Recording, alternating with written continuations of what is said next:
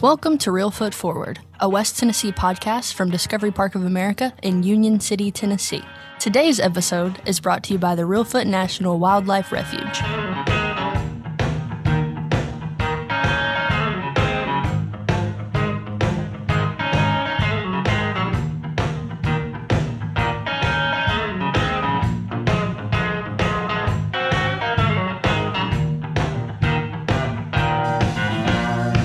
Thank you, Alexis, and welcome to Reelfoot Forward, a West Tennessee podcast where we explore the history, the people, and the culture of our home here in West Tennessee. I'm your host, Scott Williams.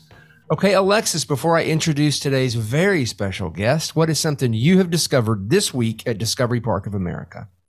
I recently learned that our tower, which is named in honor of Miss Barbara Lynn Tanner Cooper, it's the tallest building in Northwest Tennessee, which I didn't know.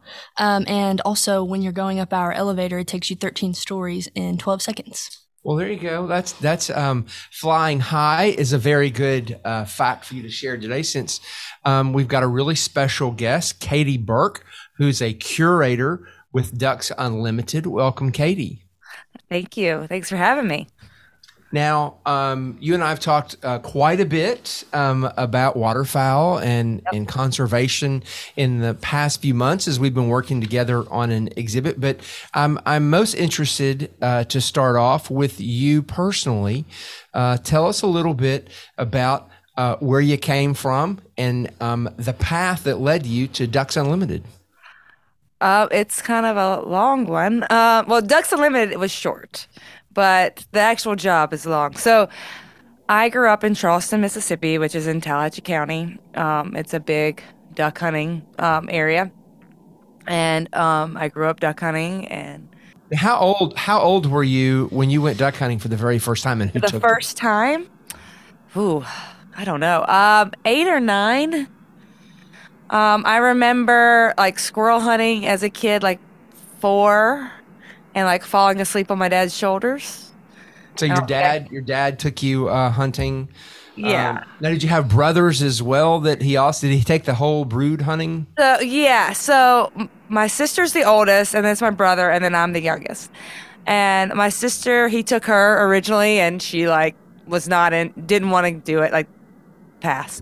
And my brother, obviously, he's very into it too, and I hunt with him still, and his kids. But so he went, and like my earliest memories are squirrel hunting with him and my dad, and he would be the one actually hunting, and then I would like just be right. My dad would just carry me around, and I'd fall asleep, and I'd wake up, and we'd be like leaving. So basically, I would hunt a little bit here and there, and then as my brother got older, he got too cool to hunt with my dad.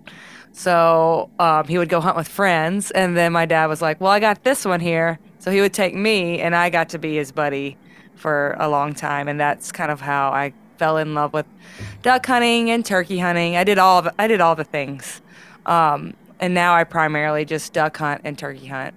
Now, a lot of the folks listening maybe have never hunted. So what is it that you think lit your spark there on hunting at such an early age, especially? I don't think it was hunting per se. I think it was a love of the outdoors, of watching the sun come up, the beauty of the ducks swarming around a duck blind. I don't really think it really had so much to do with actual hunting, as much as it did about experiencing just kind of God's creation with my dad and my brother. It's kind of an emotional connection with that. And I still before, when I'm in the duck blind and I'm standing there out in the water, and before we're shooting ducks, before it's shooting time, I still kind of have this emotional reaction to that, no matter if I'm duck hunting or turkey hunting. It's something, I don't even really know how to describe it, but it's just this connection you have, your body with nature, and it's kind of a beautiful, and I've heard other hunters say the same thing. It's just kind of this surreal connection that you can kind of have. And as we've been working on this exhibit, I hear that over and over and over again from people that, their love of hunting, a lot of it is around the relationships that are developed, the buddies, the husband and wife, the families, that you hear that over and over and over again. Yeah, and duck hunting is special in a certain way for that. The reasons I love duck hunting aren't the same reasons I love turkey hunting, because duck hunting is a social activity. Like, you can talk. You don't have to necessarily be super quiet. We kind of can talk about our lives and what's going on, and it's a time for us to catch up with each other. Whereas in like deer hunting and turkey hunting, you have to be quiet, and it's a much more serious thing. So it's a little bit different, where duck hunting does have that social aspect to it. Yeah, I remember hunting with my dad and having him not get on to me, but have him continually try to tell me to quit crunching so loud as I would walk, because I would alert all the animals within 10 miles. Yeah. Alexis, have you ever been hunting before? I have not. I've never been hunting. We need to take Alexis. Luke, I know you have, right? Yeah, quite a bit. Yeah. Okay. What do you duck hunt, Luke? I don't think I know this. You know what's funny? I've lived like 5 minutes from Reelfoot Lake my whole life. I've never been duck hunting, but I've deer hunted, turkey hunted, squirrel hunted, all that stuff. Well, we're gonna have to take you and Alexis duck hunting one day. So, and tell me again where you were growing up during this time. So I grew up in Tallahatchie County, Mississippi. So it's about an hour south of Memphis, down 55, and it's just like a 3,000 person town. It's very small, famous because Morgan Freeman's from there. That's about all we got. But it's just a small town, and my dad grew up there. My whole family was from there. So I grew up there, and I grew up hunting, and then my dad is very involved in Ducks Unlimited. He has been my whole life. So I grew up in Ducks Unlimited with a dad for a volunteer, and he was I guess state chairman, which is like the head volunteer. Like, each state has a state chairman, which is like the lead volunteer for Ducks Unlimited in each state. And I think he was state chairman when I was middle school. So we started going to National Convention, which is this huge event for Ducks Unlimited, like volunteer celebrated event.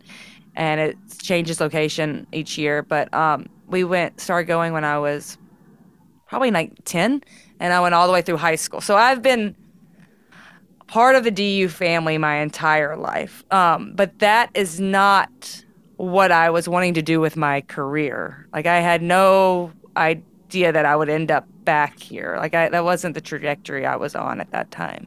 And you ended up far away going Yes. To school. Talk to me a little bit about where you went to school and what you majored in.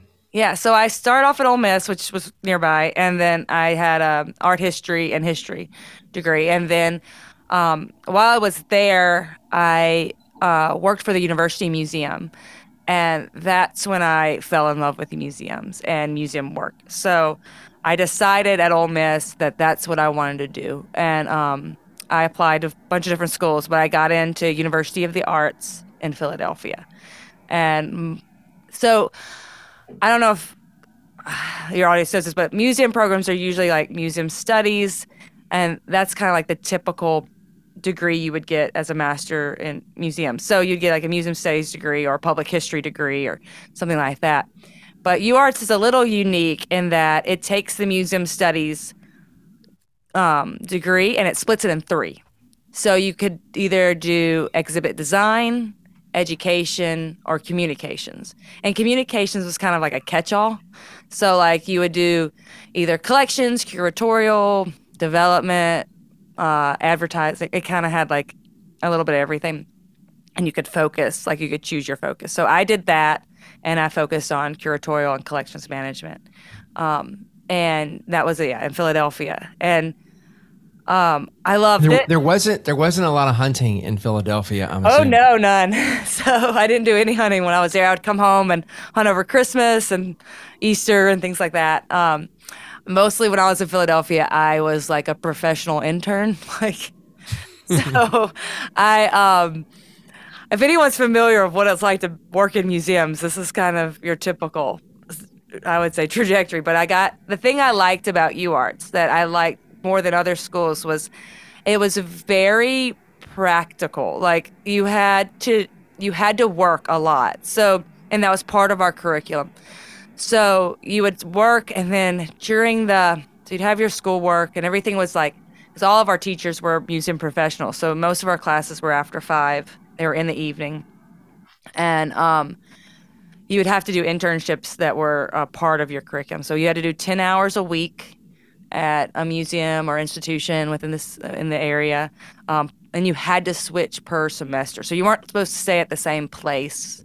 You're supposed to move around, try different museums, try different locations. So I moved around, did a bunch of different projects that some I loved, some were not so great, but some that really taught me a lot. And then I stayed in Philadelphia after that for about 5 or 6 years, and was a professional intern for about 3 years after school until I finally got a full-time job. And that's pretty typical for museums to have to like work your way. It's not a lot of museum jobs out there, so you kind of have to play the field until you finally get in. Yep. And then while you were there, I love the fact that you found a guy to date who knew how to shoot a gun, right? Yeah, I did. So Andrew, my husband, yeah, I met him through Match.com of all things. So, and he knew nothing about hunting though. He randomly was on like the rifle team in his hometown in Massachusetts, so he knew how to shoot a gun. And honestly, that was like the best thing about him, like not like about that part of him, because I had dated all these guys from the Mississippi Delta, and I'd take them hunting, and I could outshoot them or outhunt them, and they'd get really like uptight and hurt about it, like that their girlfriend was better than them at hunting.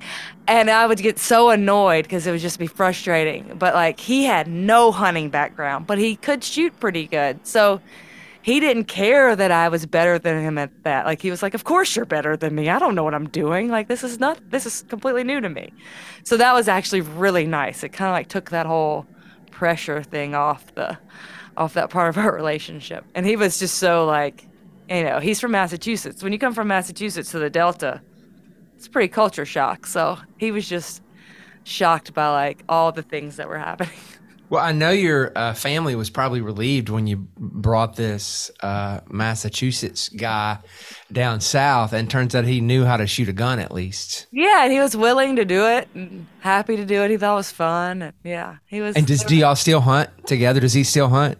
Yeah, he duck hunts a lot. He likes to duck hunt. We have 3 kids now, little kids. So we are kind of like, we don't get to hunt together as much anymore. We're kind of like trading off a little bit. But, that's, like as they say, a season of life. We'll get back to be able to go at the same time and go with our kids. But he goes a good bit, and we take turns. He'll go with my dad, and then I'll go with my dad. And he does hunt a lot. Now, he does not gotten into the turkey hunting, but he likes the duck hunt. Now, up in our neck of the woods, as you know, people duck hunt in blinds that are, well preserved and created, right. And they have ovens and stoves, yeah. And they make breakfasts, and it's a big affair. How about where you're duck hunting? Is it the same style? No, I mean there's a little bit of that. So it depends on where you are. Like some of these places, like we used to hunt. You would do that because you had these more established blinds or more established duck hunting holes, so the trees are bigger and things like that. Where we hunt now, actually, so our property we bought, my dad bought, I say we, I didn't buy anything, was about 10, 12 years ago, and it was completely like formed land. Like it was all cleared for soybeans, so no trees barely on it, maybe like a ditch row with a few trees, but it was completely formed farmland, just flat. So when he bought it, he put a WRP on it, and basically what that is he turned it into a permanent easement. Ducks Limited came in, and they reformed that land to become a wetlands, and they planted trees and plants on there to reestablish it as a working wetland, and it's protected now, so it can never be turned back into and cleared for farm. So our holes are like, we don't have nearly as big as trees and things like that. So we're kind of standing in the water along tree lines, hunting. Hopefully one day we'll be in blinds again, as it matures and becomes a more established place. But no, it's a little more rugged than Reelfoot. So the big question is, how did you end up in Philadelphia? In Philadelphia, were you in Philadelphia? Is that where you were when you ended up getting recruited to come back down south permanently? Yes. So I was working at the Independence Seaport Museum. I was the education and what was my title? Education and volunteer coordinator there. So I ran all family programs. There was two coordinators. So there's like one who did just like STEM programs, and then I did all the other like history and family programs, and then I ran the volunteer program.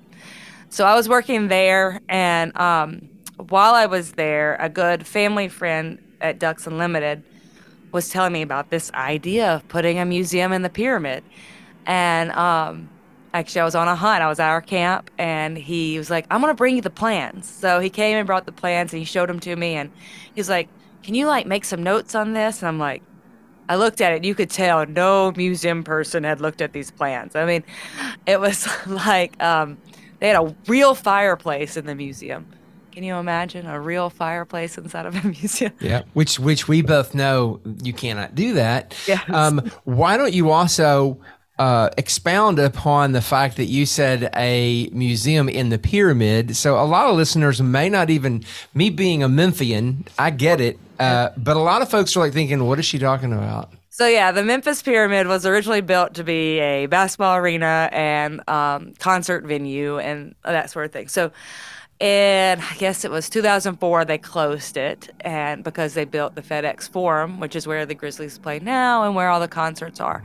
So it was abandoned from 2004 until I guess this was 2015, yeah. And Johnny Morris bought it, the owner of Bass Pro Shops, and he decided to turn it into a Bass Pro Shop. So inside there, they built the second largest Bass Pro Shop. They put in a bowling alley, they put in a hotel, and they also put in a Ducks Unlimited museum. So we have about 4,000 square foot of museum space on the second floor of the inside of a Bass Pro Shop. Now, when you looked at those plans, how far along were they? Were you able to sort of apply some museum best practices early on, or were they too far down the line? I could, because they were mostly on like a look and feel. There were definitely some things that I had like put in that I didn't realize they had already like chosen cases and things like that. So the cases were like not ideal. I mean, they're great, but they're not what I would have chosen, but they're still really nice and beautiful. There's a lot of like more aesthetic things. Like they were thinking more of making it beautiful space versus a museum space. Does that make sense? Yeah, and it is very beautiful. And probably, of course, I've been to Johnny Morris's World of Wonder. Yes. And it's stunning, in the way that they've got some things displayed is, breathtaking. Yes. And so that's probably what they were thinking, is like to your point, the aesthetics, rather than the artifacts. Yes, and so we were the second space they had created. So in their home store, they have an NRA museum, and that was the first one. So they were used to that for displaying guns, which is a very specific way you would do it, and that's all they have there. So our cases aren't that different from that. And then by the time they get to Wonders of Wildlife, you can tell they've like learned again. Like, they're definitely in a learning process because all their stuff is fabricated in-house, which is crazy. Like they have their own fabricators through Bass Pro. So, and they do incredible work. But they did like silly things like putting a wood-burning fireplace. Like no one's going to loan you anything with fire just going on inside of your museum. So, and then they had like weird flow things going on that you just don't think about. One of my favorite things that people don't think about and is like how kids will like do things with. Like I was a lot of it's like kids are gonna break that. They're also gonna break that. They're gonna break that too. Like they break you got to think about what a 9-year-old boy is going to do with something. Are they going to, because they're most likely going to throw their body on top of it and snap it off. Like if you Now, were you officially on the team yet, or were they No. still So I was just recruiting you? Yeah, no, they weren't recruiting me at all. So they were just, I knew this guy and I was happy to help. And he was just sending me stuff on the side, and I would write notes and I'd send it back.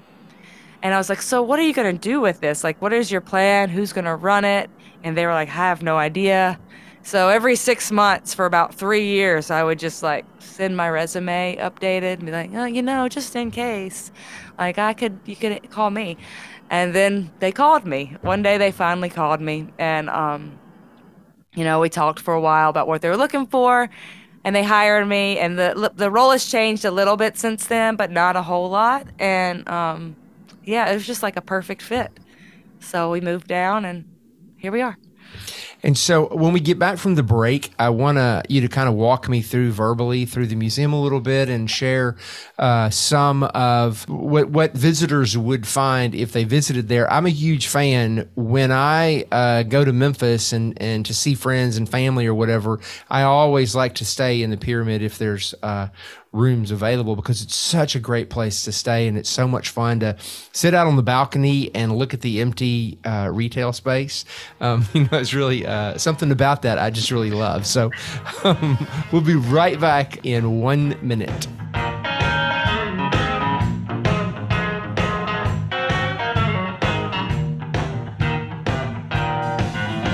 The Reelfoot National Wildlife Refuge was established about 15 miles southwest of Discovery Park to manage the upper third of Reelfoot Lake as a refuge for migratory birds.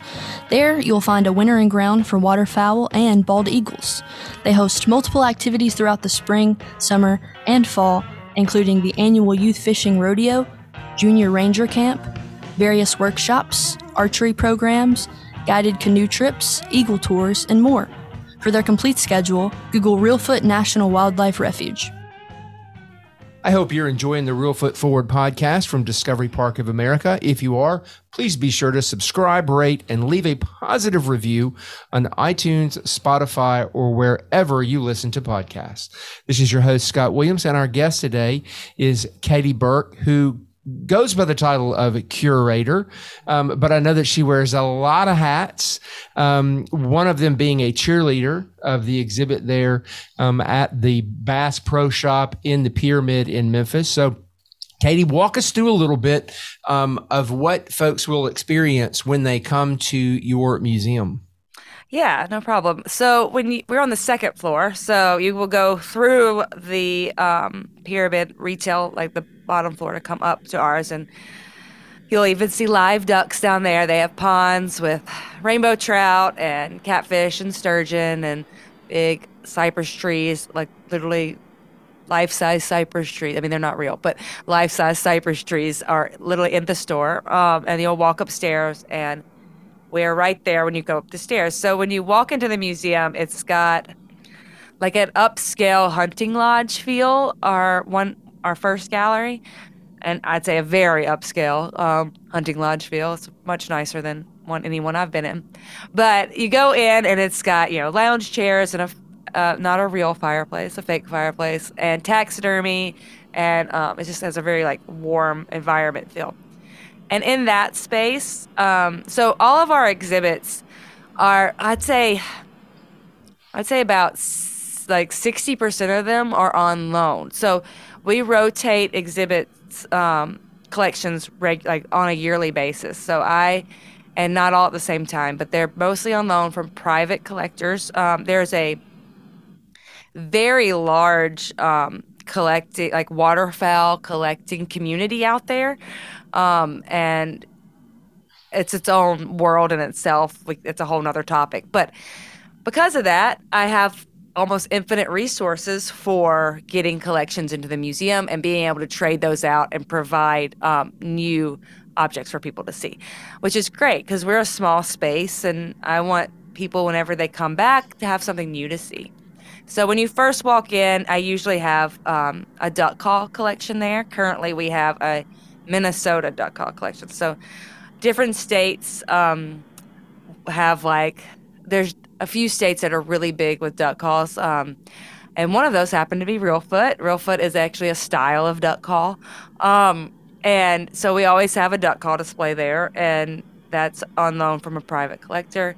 Also within that space, I have a very rare big bore gun collection. So most people are used to like 12 gauge, 12 gauge, 20 gauge shotguns, but big bore would be something like 2, 4, and 6 gauge guns, and maybe 8 gauge guns. These are all guns that are now illegal to shoot, but those will be there. Then you kind of move through to another space. It's also part of the lodge, and we have decorative decoys and original sporting art on display that also changes out. And by decorative decoys, so there are decoys we call gunning decoys. So these are decoys that you would literally shoot over and hunt. And they can also be known as art now. But then you have decorative, and these are made strictly as art. These weren't made with any intention to be shot over. Does that make sense? Yep. Yeah. Okay. So we have a decorative, and then you walk into the other space, and then we have our history, the Ducks Limited history. Starting back with our formation, and that really ties a lot into the country's history as well. It kind of starts with the Dust Bowl and the Great Depression. And I'd love for you to spend a little bit of time as we talk about this, also explaining. This will help people understand what is Ducks Unlimited, because probably most people have heard of Ducks Unlimited by this point, but a lot of them probably have no earthly idea what exactly it is. So this would be a good chance to weave that in as well. Yeah. So most people probably think of us as the stickers on backs of people trucks or like a clothing brand, but actually, so Ducks Unlimited is a conservation organization. So we got started. There's two organizations that led to Ducks Unlimited, but basically we were started during the Dust Bowl era, a little before that, but the Dust Bowl era. Prior to this, there was something called market hunting, and people would shoot ducks basically to sell to restaurants, and there was no limits on ducks. There was no way to really police ducks, so they were shooting out the resource. So the duck population was dwindling. And then the Dust Bowl happens, and there's major drought across North America. So then the duck population even goes down even further. So a few sportsmen get together, duck hunters, and they want to save this resource because they are passionate about duck hunting and they want to be able to continue to do it and pass it on to their next generation. So they get together to help to form the first. There's two. There's American Wildfowlers, then More Game Birds, and then Ducks Unlimited. So Ducks Unlimited was formed in 1937 by a few hunters. And they basically decide when we were More Game Birds, we started trying to raise ducks. It's called the European method, and release them. And we quickly learned that wasn't effective in the country. It just really wasn't helping the populations. Those ducks would soon die off, and they wouldn't establish in the country. So then we moved Ducks Unlimited to be a bigger organization, and we work primarily in Canada. And the reason we work in Canada is because we call it the Duck Factory, Canada, because that is where ducks breed and mate and bring up their young. So we're saving land and habitat in Canada to help bring that duck population back up. And we do that up until the 80s. Actually, the first land project isn't in the United States until 1984. So all the money that was raised by duck hunters throughout the country was going back to Canada. And how was that money raised? So that's a unique thing to Ducks Unlimited. We're kind of like the beginners of the event dinners, like when you go to a charity event and they auction things off. Well, Ducks Unlimited kind of started it all. We're kind of like, if there was a patent, we should have it. So we kind of started that dinner, and we called them sportsman dinners. And duck hunters would get together in areas where they hunted, and they'd come together, eat, auction off items that the volunteers themselves put together, and then they would send that money back to the organization in Canada. And then it kind of grew further, and that states would get really competitive, and they started this thing where they would name lakes after states. So they would like they would compete to get a lake, and then it got really competitive, and that's how we raised more money, and it just kept evolving, and after that, and becoming this big thing. And then obviously, as we have kind of reestablished this Canadian habitat, we realize, ducks travel. They aren't just staying there. They have to have wintering grounds. They migrate. So we want to start saving and protecting land all along that migration pattern. And we continue to do that. Now we have, not only do we have Ducks Unlimited Canada and Ducks Unlimited Inc. for United States, we also have Ducks Unlimited Mexico. So we're kind of protecting their habitat all across North America. And for anyone who's not aware, Discovery Park is in the heart of the Mississippi Flyway. So here in Obion County, we'll see geese and waterfowl and I mean by the hundreds and hundreds stopping over. It never ceases to amaze me. I'm probably going to get shot myself because I'm constantly trying to pull over and get out of my car and get as close to them as I can without them all flying away. So and just up in the sky every day, all day long this time of the year, I'm just seeing them flying all around. Yeah. It's crazy how many we have here. Yeah, and y'all's history too. I mean, and I'm excited about the exhibit too, because that history of Reelfoot and that area of Bryan County is such a rich history of waterfowling in general, not just with Ducks Unlimited, but all the way back to market hunters to conservation today. It's one of the richer areas for waterfowl. This would be a good time too for you to talk a little bit about the duck stamp. I always, I was a little bit aware of the duck stamp, and I always, until recently, assumed it was a stamp that was sold to people to put on letters, and that's how money was made. But that is not the case. Tell us a little bit about that. Yeah, happy to. So the duck stamp actually predates Ducks Unlimited, and one of my favorite characters in waterfowling history is Ding Darling, J. Ding Darling, and he was put on a committee by FDR, President Roosevelt, to basically figure out this duck situation, like why they're dwindling, how can we help save wetland habitats and ducks, and they were kind of put on this it was a team of them to put, and he's kind of the main one, but to figure out the duck situation. So the thing they come up with is the duck stamp. So I think it was 1934 is when they released the first duck stamp. It was $1, and when you would purchase that, you had to purchase that to hunt ducks. So you also had to purchase it to go onto these properties that they would eventually create. But originally it was to hunt ducks, and you would purchase this property. It was your license, and that $1 would go back to, I guess at the time it wasn't the Fish and Wildlife, but National Fish and Wildlife, but it's their predecessor, and that would go to saving wetlands in the United States. So that's another reason why Ducks Unlimited didn't go to the United States. They went to Canada instead, because the duck stamp was already doing work in the prairies of the United States. So they wanted to go and help in else place where they weren't already having help. So so one of the fun facts about the stamp. So that first stamp, it's a pair of mallards flying in, and there's a big art competition that goes around it, which is this whole thing. But that very first stamp, they were trying to decide what would go on the stamp. And J. Ding Darling was a famous cartoonist and political cartoonist, and he was just like, I don't know. And he just sketched something. I was like, I don't know, something like this, and he handed it over.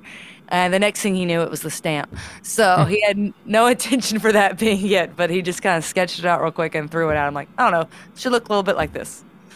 So that's so funny, and it's and the work that's being done by everybody in conservation is so crucial, because I always think about the Labrador duck as an example of what can happen if we don't pay attention. And if anybody's listening and curious, Google the story of the Labrador duck, because you'll never see it because it's extinct now. And there's quite a few things like that. There's certain quail and things like that. And you have to think holistically about these things, because the duck stamp today, just to say, you have to buy it to hunt still. I think it's $27 now, and maybe $26. And then you also have to buy it to go bird watching or anything like that on these properties.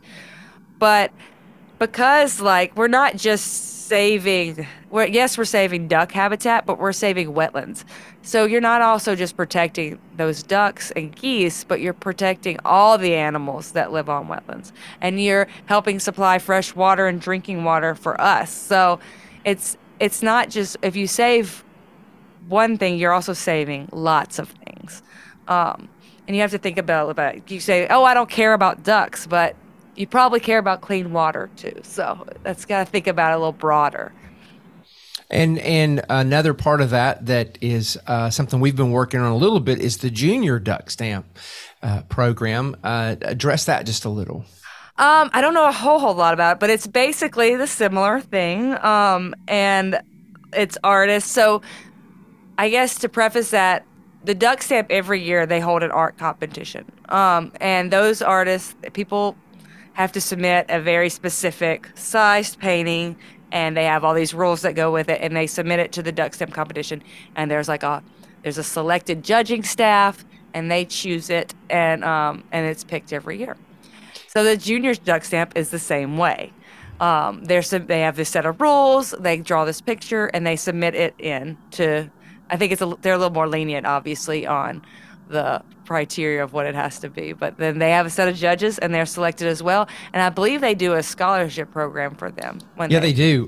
Because the Tennessee winners will be gathering here at Discovery Park. We're going to host the awards dinner this year for the Junior Duck Stamp competition for Tennessee. So that's why we've been a little bit involved. Yeah. And I can't wait to see the art that they come up with. Yeah, that's an interesting thing. And I think it's state by state. But I just know this as a duck hunter. But most states have their own duck stamp.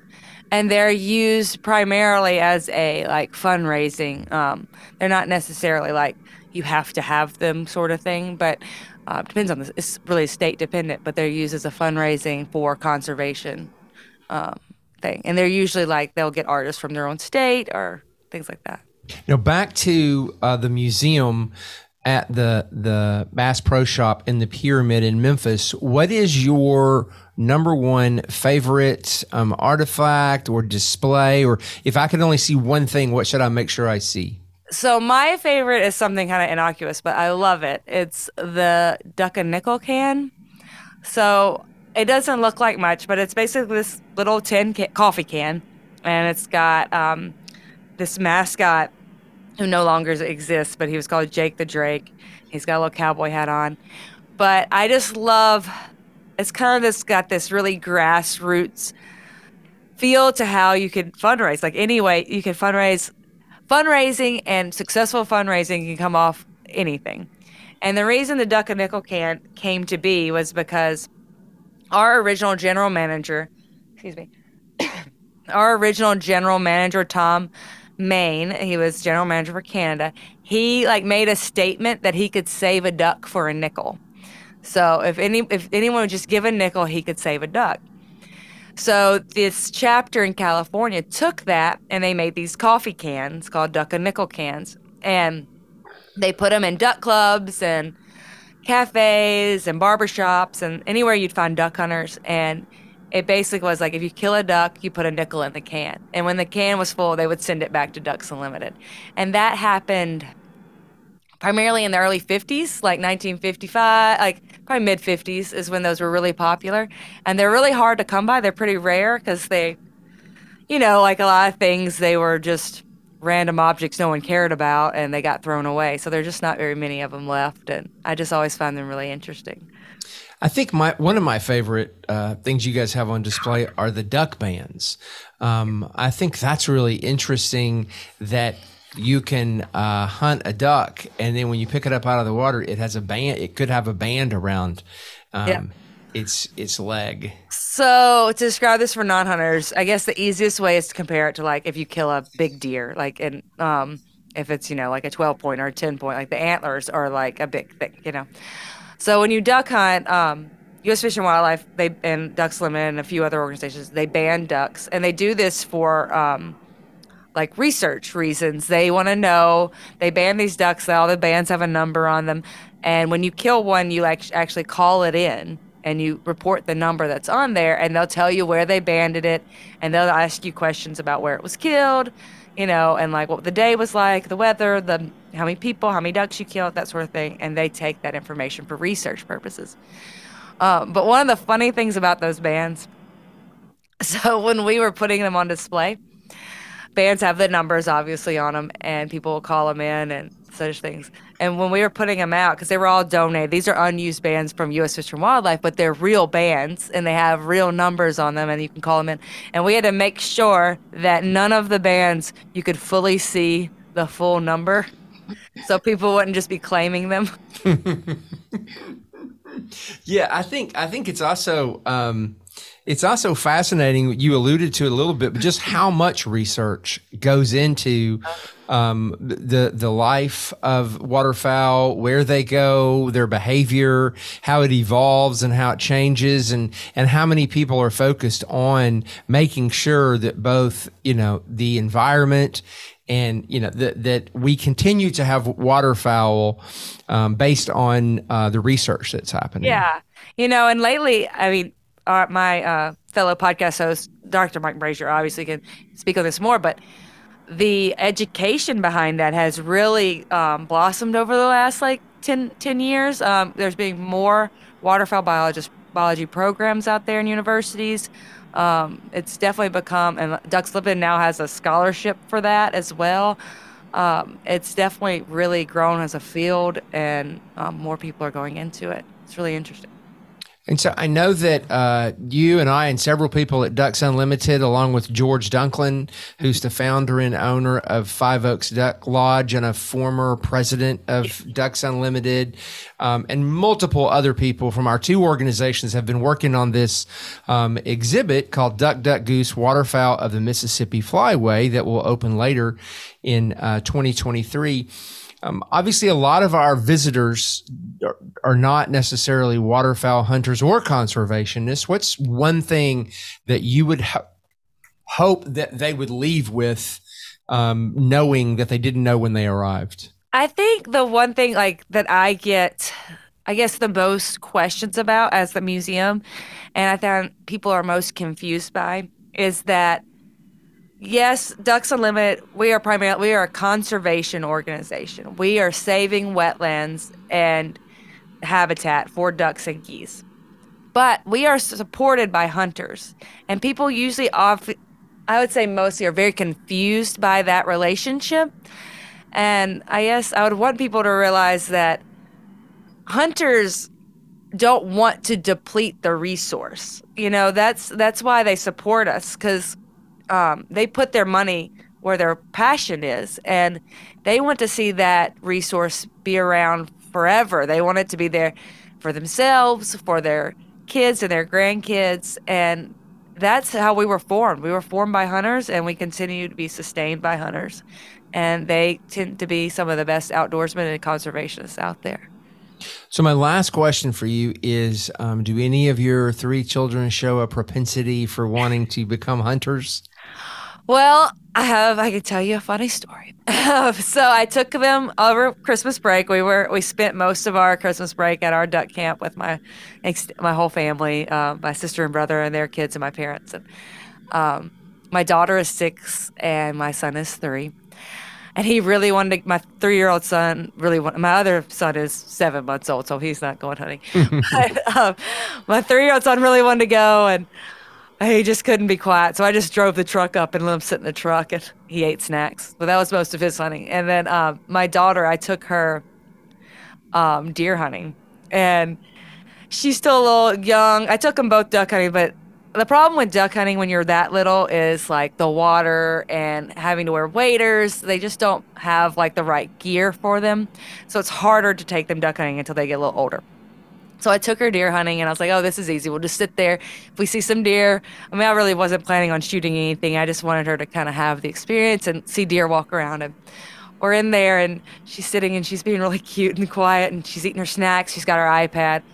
They have it so easy now. They just sit up there and look at an iPad. Her iPad, and I won't let her. She's eating snacks, but she keeps putting her hand in the bag and rustling the chips. So I keep handing her chips one by one as she eats. And she goes, Mommy. It's like, yes, Louise. She's like, are they just going to come out in ones and twos? I'm like, I don't know, honey. They're just, maybe. And she's like, okay, I think they'll come out in ones. And I was like, all right. And she goes, there's one.